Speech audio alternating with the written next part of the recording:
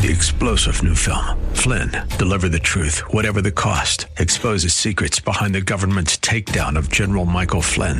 Flynn knew what the intel world had been up to. He ordered the first audit of the use of contractors. This set off alarm bells. He told the truth. He was the most dangerous person for Donald Trump to hire. They had to get rid of Flynn.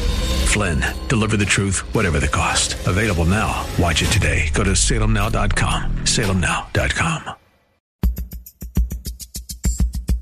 And now back to Lifeline with Craig Roberts. All right, welcome back to the conversation. You know, the statistics that we shared earlier when Dr. Orient was on the program only tell a scant, small part of the story. There is a bigger and larger tragedy afoot here that I think we really significantly need to be mindful of, because it is a part of a broader attitude. Oftentimes on the program I refer to as the culture of death. And we see this played out in entertainment. We see it played out in the video games that our children play. We see it played out in the streets with the level of gun violence in America today. And it just seems as if the value of life has been discarded and treated as if it's disposable. And sadly, part of this has a reckoning that I think awaits all of us, because as long as we allow this culture of death to continue its stronghold, and it began certainly in the 1970s with the Roe versus Wade decision, it has continued into the 80s, 90s, and the new millennium with things like physician-assisted suicide and so-called death with dignity and all of this. And now it's being played out by a very lackadaisical attitude in terms of those that are already being impacted by COVID-19, those that are the most vulnerable, and almost a nonchalant attitude as if to say, well, they've served their time, they've done their good, and so this is just sort of survival of the fittest, hearkening back to very much what appears to be a mentality that has its roots in the science of eugenics. And we've seen this touted by some notable people. Dan Patrick, the lieutenant governor of Texas, seems to have no problem with older people succumbing to COVID-19. Even conservative talk show host Ben Shapiro has alluded to the very same notion. And yet, the inherent danger of this, of a culture and society that would embrace death in such a fashion, ought to scare every one of us. Because if we allow this from the cradle to the grave, how soon before even lives in between can be deemed by some organization, some government, as being one useful and the other not so useful and disposable, like a used paper cup.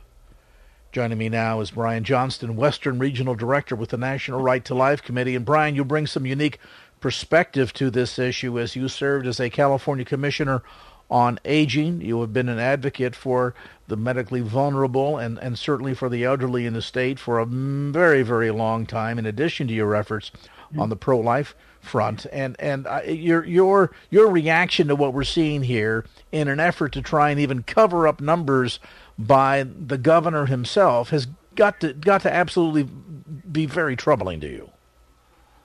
Well, Craig, it is. It's very frustrating to be right. I hate to say it, but as you know, I've said all along, this is the right to life issue, and my frustration has been with a lot of us as Christians and as pro-lifers that we only think about babies because they're cute, and there's a lot of people when they realize that's a baby.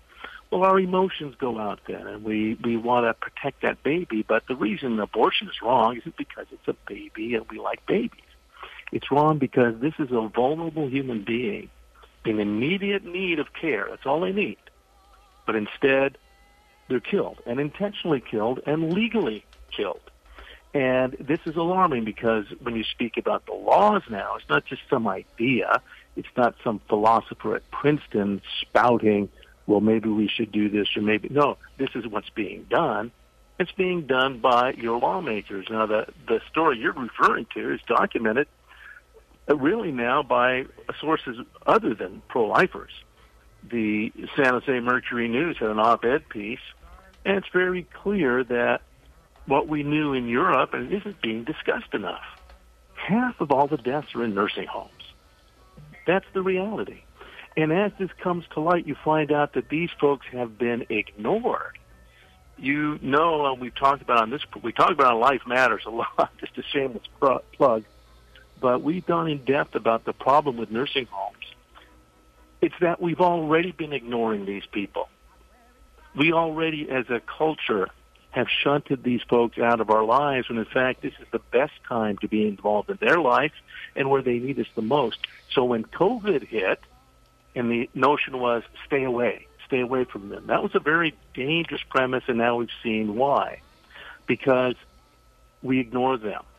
And now the governor has specifically, along with certain counties, and again, I'm appreciative of the San Jose Mercury News, a very powerful op-ed piece where their reporters have found that the vast majority of deaths in the Bay Area are in nursing homes in Orinda, Hayward, Castro Valley, San Jose. And when this was brought to Governor Newsom, he said, oh, well, we'll do something about that. But he didn't. He didn't do any of the things, and the reporting now has ceased.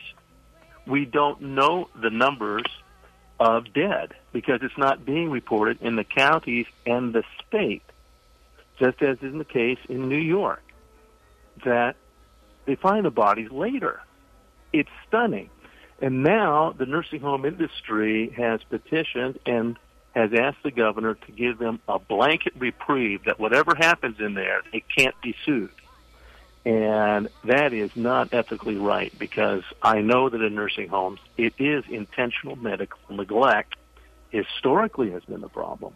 And now we're seeing it up close.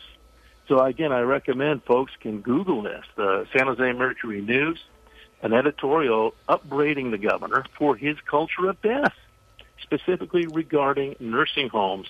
And again, what we know about this illness. See, this is the irony.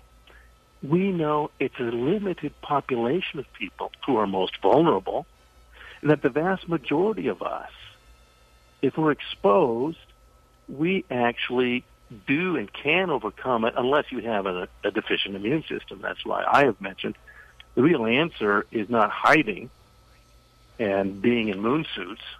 The real answer is the immune system God's given you. There's ways you can strengthen that. But that's not happening for these very patients. And what's clear, I was proud of the president. He reminded people that hydroxychloroquine has been proven effective. As soon as he said it the first time several months ago, the media who hates him, and I hate to say this, but that appears to be the only reason they had to destroy hydroxychloroquine, because that would mean that the president was right. And immediately, the governor of New York has prohibited the prescription of hydroxychloroquine because it would make the president look good. And here in California, doctors cannot prescribe hydroxychloroquine to the very people who need it. They need this protection. Instead, they're shunted away. Even the state has what's known as an ombudsman program. Those are people who go in and check on the health. They've been prohibited from going into these nursing homes. There's something wrong with how we're dealing with this entire issue, particularly when the most vulnerable, those who are in greatest need, are instead ignored and shunted away. And I think, Brian, this goes to the core of something that you and I have talked about in the past, and that is the notion that so much of this on either end of the equation, from the cradle to the grave, is all couched in money terms or industry terms. You know, it's the abortion industry or the healthcare industry, or certainly the nursing home industry, and that at the end of the day, it's about maximizing income, and in doing so, clearly, they wish to escape any sort of accountability here. I mean, to say that, well, they wish to have any accountability from a fiscal liability standpoint waived in relationship to COVID-19, as if somehow to say, well, if your mother, your father, your grandmother, your grandfather, whomever, happened to die in our nursing facility on our watch during this time, we don't want to be held accountable for that. We don't want anybody asking any questions. And you alluded to the embarrassing way in which those bodies, those individuals, were dishonored at the funeral parlor in New York City. And you can imagine if somebody has the ability to treat the remains of an individual like that, a loved one of somebody, then certainly there'll be no bounds, no limits to just how far they're willing to go. So this opens up a very dangerous precedence, I think, for the ability for the science of eugenics to really run amok, doesn't it? It does. I just want to be applicable, right? If you have right now, if you're in the Bay Area and you have an elderly relative in any nursing home, get on the phone. You're the only advocate. Those places should be advocacy places. They should be there caring for and protecting, but that's not what's happened. And now the governor is accommodating that on behalf of an industry that makes a lot of money. There's a lot of money in healthcare, and they love to cut costs. And if it means cutting off lives, that's okay if they can do it and not get caught. And literally, again, I would refer you to the San Jose Mercury News. That's not nearly the only place. This is really what was happening in Europe. Almost half of all the deaths in Europe were in nursing homes. And there, they did the same thing in many cases. They would isolate them and stay away from them rather than caring for them. They were afraid, oh, maybe I'll get it, maybe I'll get it. And when in fact there is actually, it's demonstrable that if you, I actually had a little debate with I have a neighbor who's a doctor. He works for the state prison system, so he loves government. And he's the first one who told me, oh, no, hydroxychloroquine, it's deadly, it's deadly. I said, well, who said that? Well, that study just came out. Exactly, it just came out because they want to prove the precedent wrong. But I looked at the same study, that hydroxychloroquine is extremely effective against viruses. And since the 1960s, in fact, the World Health Organization proclaimed it one of the top 25 drugs in the world. And then suddenly, when the president praised it as a source of hope, as a treatment, the media immediately, I have to tell you, it's the whole media and large portions of the healthcare industry, which is government control, which does believe in a centralized form of government. They immediately felt an obligation to defame the president. He's not a doctor. He doesn't know. We're going to tear him down. I've gone into the studies. I have a good friend, Tom Walker. He's the chair of the National Governor Prayer Team. He had COVID, and his doctor had to fight the pharmacy board in Indiana. But he got hydroxychloroquine, and he recovered quickly. And the fact is, this is demonstrable. And they talk about peer-reviewed studies. Doctors in New York, when they're there dealing with patients, they take hydroxychloroquine as a prophylactic. So that's what I call peer-reviewed. Forget about all these new studies. Those studies are designed to take away hope and to give authority to controlling people and not having to save lives. There are people in nursing homes right now, and again, when the San Jose Mercury News finally admits what we've been saying for a long time, you know there's something there. So if you're in the Bay Area and you have a loved one, make sure you are hounding, and you can't hound them enough. Make sure, they'll say, oh, you can't come, you can't check.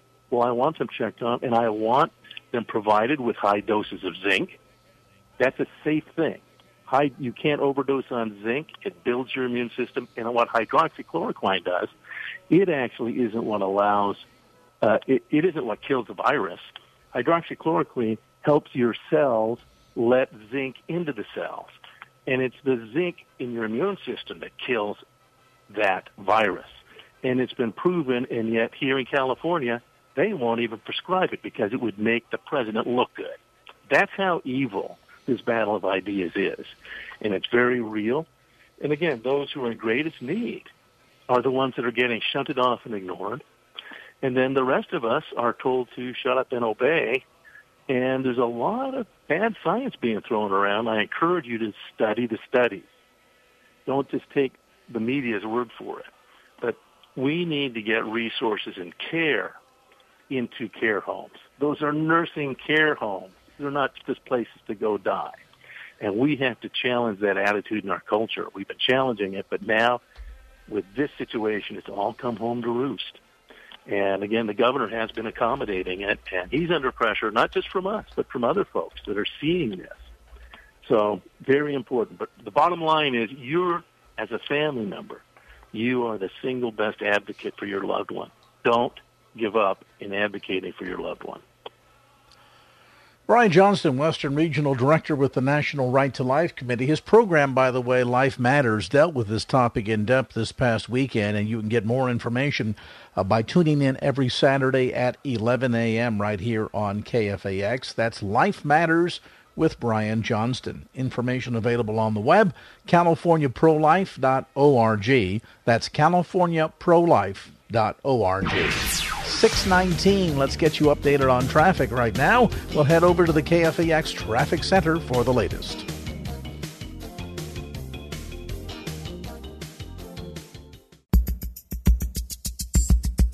And now back to Lifeline with Craig Roberts. If I describe to you an environment where there's nothing but turmoil, tension, stress, seemingly every moment, you can rarely capture a nanosecond of peace when everybody seems to be getting along. There's yelling and fighting and doors being slammed and arguments going on and kids acting out, misbehaving. And it goes sometimes even beyond the behavior in the home to the behavior in the school. It's destructive behavior. It's behavior that might include association with gangs, and one too many telephone calls either made to or received from the police department. Growing numbers of families, particularly so in the inner cities, are experiencing the challenges of parenting in the 21st century. But does that necessarily mean that you give up hope? Well, certainly the answer is no. But then the other question becomes, how do you go about gaining the necessary skills to raise a challenging child in challenging times? You know, oddly enough, when you think about all the life skills necessary and the important tasks that you'll ever engage in the totality of your life, whether you might be the president of an important bank, run your own corporation, whatever it might be, you'll do nothing more important than raise kids and prepare them to become successful adults in life, both in the terms of the way the world measures success, family, having a home, having a good job, and most importantly, from a spiritual standpoint. All that said, don't you wish they came with manuals? Doesn't it be nice if once the doctor says, congratulations, Mr. Smith or Mrs. Jones, here's your bouncy new baby boy and girl, and here's a copy of the manual, and but it just doesn't work that way, does it? But in fact, there are insights available, and there are tools and resources that are out there that if you're already a parent dealing with that messy situation I described a moment ago, there are places that you can go to learn the necessary skills, not with the idea of changing your kids, but changing you first and foremost. And as you change, then God in turn can work through you to see a life change in those kids. Joining me now in studio is Vern Tyler, certainly no stranger to the KFAX microphones down through the years. For many, many years, he and his lovely wife, Judy, ran Hosanna Homes, and now they've taken a new direction in terms of ministry. It's now called Hosanna Pathways, and it really comes down to, Vern Tyler, equipping parents with the kind of skills that they really need to become successful at parenting. And it's so desperately needed. We, over the years, of course, Judy and I have foster parented over 800 kids, so we had a pretty extensive experience. Our 3 biological children and our grandchildren, and thankfully, half of those children, or half the children, and half my grandkids now are in full-time ministry. Wow. So, God has been very gracious with the Tyler family and has given us some direction with regard to ministry, and I think it's been very effective. So we're trying now to kind of migrate away from the foster care side and provide support for families that need to learn parenting skills. There has to be something that down through the years you and Judy learned in helping to rear over 800 kids along with your own 3 biological children that can be passed on to other parents out there, many of whom say, I've tried everything and it just seems to be a battle of the wills. and it runs the gambit. It can be the misbehaving, back-talking 5-year-old or the 18-year-old who does nothing but slam doors and get in trouble with the police. And, Craig, I think the environments in which we're raising our children, I'm going to say both the church and the family, we don't understand the significance of our behavior, what we expect of our children. So in the end, in the process, our children are very confused. They don't see the reality of their faith. It's a very shallow experience. But I see in families, we turn to professionals. We don't think that we can handle some of these things on our own. So we're missing some of the basics. Even in churches, the majority of churches, particularly your mega churches now, children's church, I think, has been the worst thing in the modern church that has ever happened, because we separate families. Children go to their church, adults go to their church. I find it amazing, just this last year, in our church we had a Sunday where we had all of the teachers and everybody take a leave of absence, if you will, and bring all the children into the congregation. It was very peaceful. But the amazing thing that I saw was after the church, I was wanting to greet some of these families that were around me and encourage them to say, how grateful I was to see them sitting as a family in main church. And I wanted to introduce myself to those children that were around. They didn't even know how to introduce themselves to me. They'd look up at their parents and say, "What do you do?" And I have my hand extended. This is the confusion that's out there.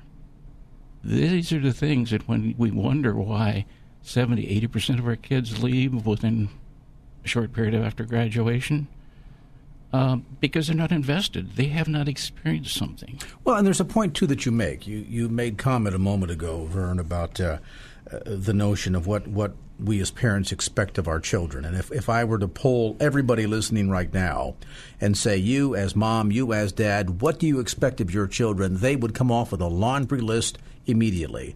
Do your homework, get to school on time, be respectful, don't talk back, be honest, on and on the list goes. We never take the time to ask ourselves a more important question, and that is, what do our children expect of us? And one of the issues I think here is we were raised as, our parents raised us with a so-called issue of quote-unquote control. Parents are expected to control their children. And one of the things that I work with very closely or very emphasize very, very strongly with the Parent Project is we don't control children. We control their things. Now, that distinction has to be developed. I can't do that necessarily here on the radio, but the idea is if you try to control children, you're going to be punitive in nature. That just seems to be the automatic way that you go. And I think deep down at a certain point, parents begin to realize you really can't control them. That's right. It's a futile process. And at the end of the day, they're going to wind up controlling you. And you're going to aggravate, you're going to compound the situation. So you learn how to, if you just kind of stop and think of it in this concept, you and I, we work every day. Why do we work? Because we're motivated to work. We get a paycheck. If we're an actor, we've got a reputation. For an athlete, we've got a reputation. That is a motivating factor for us. We have to understand what the motivating factor of our children is. And it's the things they enjoy doing, their iPhone, TV, their video games. Use those in a constructive way. Control their items.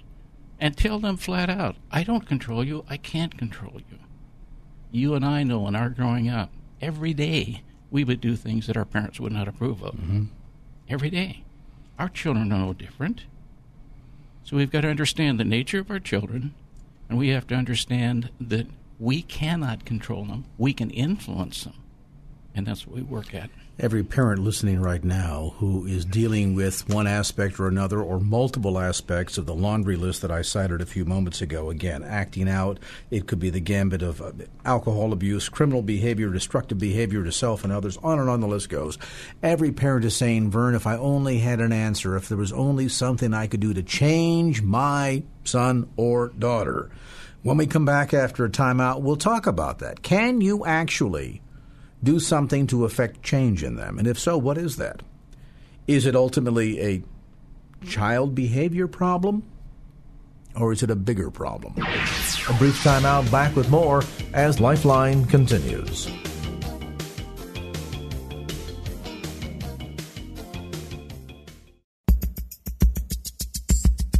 And now back to Lifeline with Craig Roberts. All right, we're coming back to the conversation. Vern Tyler with us today from the Hosanna Parent Project and Hosanna Pathways. Again, more information on the web at hosannapathways.org. We're going to get back to more of your calls. We're going to go to Rob in Vallejo. Rob, good afternoon. Come on in with your question for Vern Tyler. Hi, Mr. Tyler. Thank you for your time. Craig, I love listening to you. You bring on a lot of good stuff. Mr. Tyler, I'm a 40-year-old dad. A little background. I came from a violent home. I suffered incest and rape. But I have 3 children. One was just born a couple weeks ago, and I have a 7-year-old and a 5-year-old. My 7-year-old's a boy, and he's a pretty good boy. But I'm having problems with my 5-year-old little girl. She's a little bit more mischievous, but she's a beautiful little girl, and I love her. But going back to, how we were raised and how I was raised in a lot of anger. My parents suffered addiction problems, and a lot of that stuff came back to me as a child. And I see myself as a parent now. Sometimes I can get into the mold of my dad, who, was a quiet man, except for when you made him upset, then he got real loud and real angry and real violent. And I notice those tendencies within myself, but, I curb them to the best of my ability. I try to stay as cool as possible, but I'm going to admit, I don't think I do a very good job. And I'm sensing, that disrespect from my daughter coming back to me, and I'm wondering, what advice would you have when I'm getting caught in that moment, when I'm feeling that fire come inside of me, because my little girl is, doing the wrong thing or talking back? What should be my first response? I don't want to react. I want to respond, and just a little coaching would be very appreciated here, because I'm going to be on my way home tonight, and I already know that when I get through the door, and maybe I'm setting myself up for a little bit of failure here, but because I know my little girl and how she can push my buttons, how do I respond when she does start to push my buttons? Let me just give you a little word of encouragement to begin with. With the emotional issues that you're sensing, those are normal human emotions, so don't beat yourself up over that. The idea you need to do here is learn some skills so that you can control or manage those times of rage. Even those of us that are professional, we become very angry, and we can go into rage. I've got to check myself daily. I'll have situations that arise. You've got young children. Don't wait for your 5-year-old to get to 15 when she has been, in effect, conditioned, allowed, not knowing how to manage these behaviors. The longer that goes, the more ingrained they become, the more they become a habit to her. You want to find strategies and ways that you can avoid that at an early age. And it's more than just biting your tongue, isn't it? That's right. He mentioned about his daughter, knowing how to push his buttons, and I bet he knows how to push right back, too. Absolutely. And then it escalates. And she probably enjoys that. Mm-hmm. See, strong-willed kids enjoy, that's an adrenaline kind of an issue. You get into a tit-for-tat, and a little kid that can take on an adult and match up. I mean, there's some gratification, human gratification that comes from that, even for a 5-year-old. So you need to learn how to walk away from that. You don't argue with children. As adults, we have to learn that. That's one of the first things I have to teach my parents, is you never argue. You don't have to argue. If you are a respectful person and expect respect back, one of the first things you understand is I can't argue. I won't argue, because it's only going to turn into an angry circumstance. So we avoid that. So again, in the training that I try to provide, this is one of the key things I work with families, is learn how to avoid arguing. Don't let things escalate. Set the leadership standard of respect, and then expect respect back. Now, we as parents, I think, naturally want to control the situation.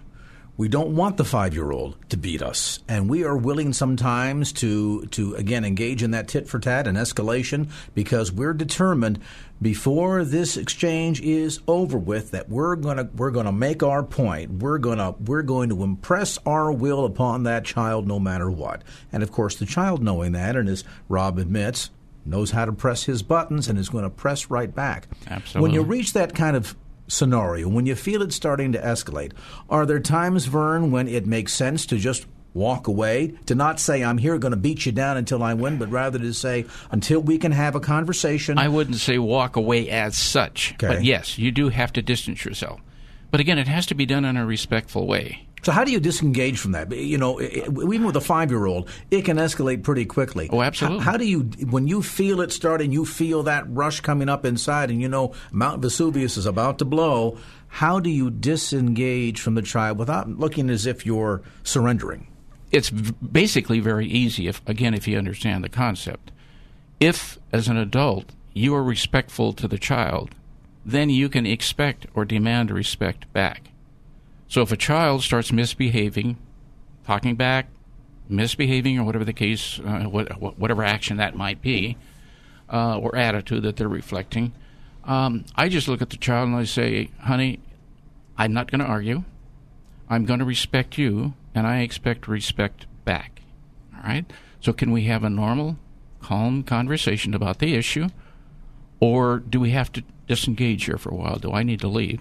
Now, see, I'm being respectful. I'm not just simply going to disrespectfully leave, okay, because then the child's going to say, oh, I won. Yeah, I won, or what a disrespectful way to do it. Even a 5-year-old understands that. Mm-hmm. But you engage in conversation, and if you do have to leave, and many times you're going to have to leave, all right, you leave and say, I'll be back in 5 minutes.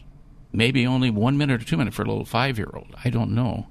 So you're going to separate, and you come back and say, honey, can we now have a good discussion, or do we still need to take some more time? And meanwhile, that's got the child beginning to think in terms of reprogramming the behavior, because if they go, wait a minute now, I used to get satisfaction. His daughter probably gets some satisfaction out of pushing his buttons. Now all of a sudden, well, I pushed Daddy's button. See, that's part of the motivation. Daddy didn't respond.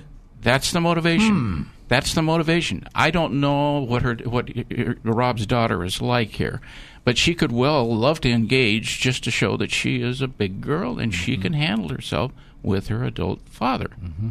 That could be a psychological issue that's very profound here. Mm-hmm. I don't want to judge this, not knowing the whole circumstance, but that could very well happen. It sounds like Rob would be a good candidate for some training. I mean, what parent wouldn't be? We all need it.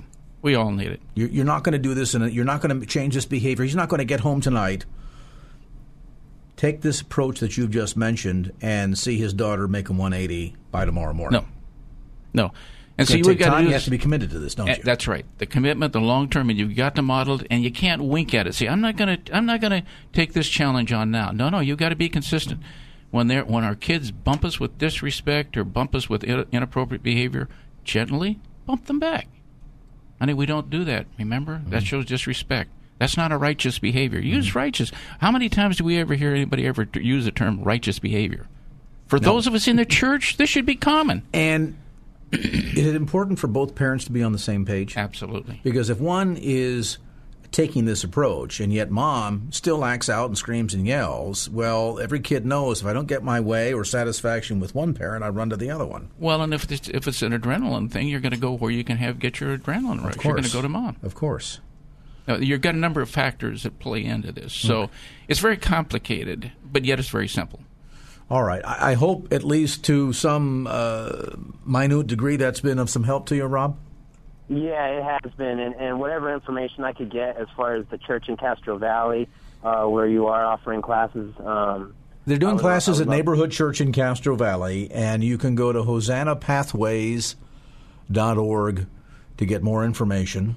The podcast will be up tonight, too, as well, and you can always recapture tonight's broadcast on our podcast. The other thing they can go to is the Parent Project website, which is www.parentproject.com, and all of the classes. Now, I'm the only one that I know of on the West Coast that's doing the faith-based Parent Project. The others are secular. But you'll see all the classes on that on their website, and you can register from their website, too. Well, Rob, I look forward to meeting you, buddy. All right, thanks for the call, Rob. We're going to take a brief time out. Back with more as Lifeline continues.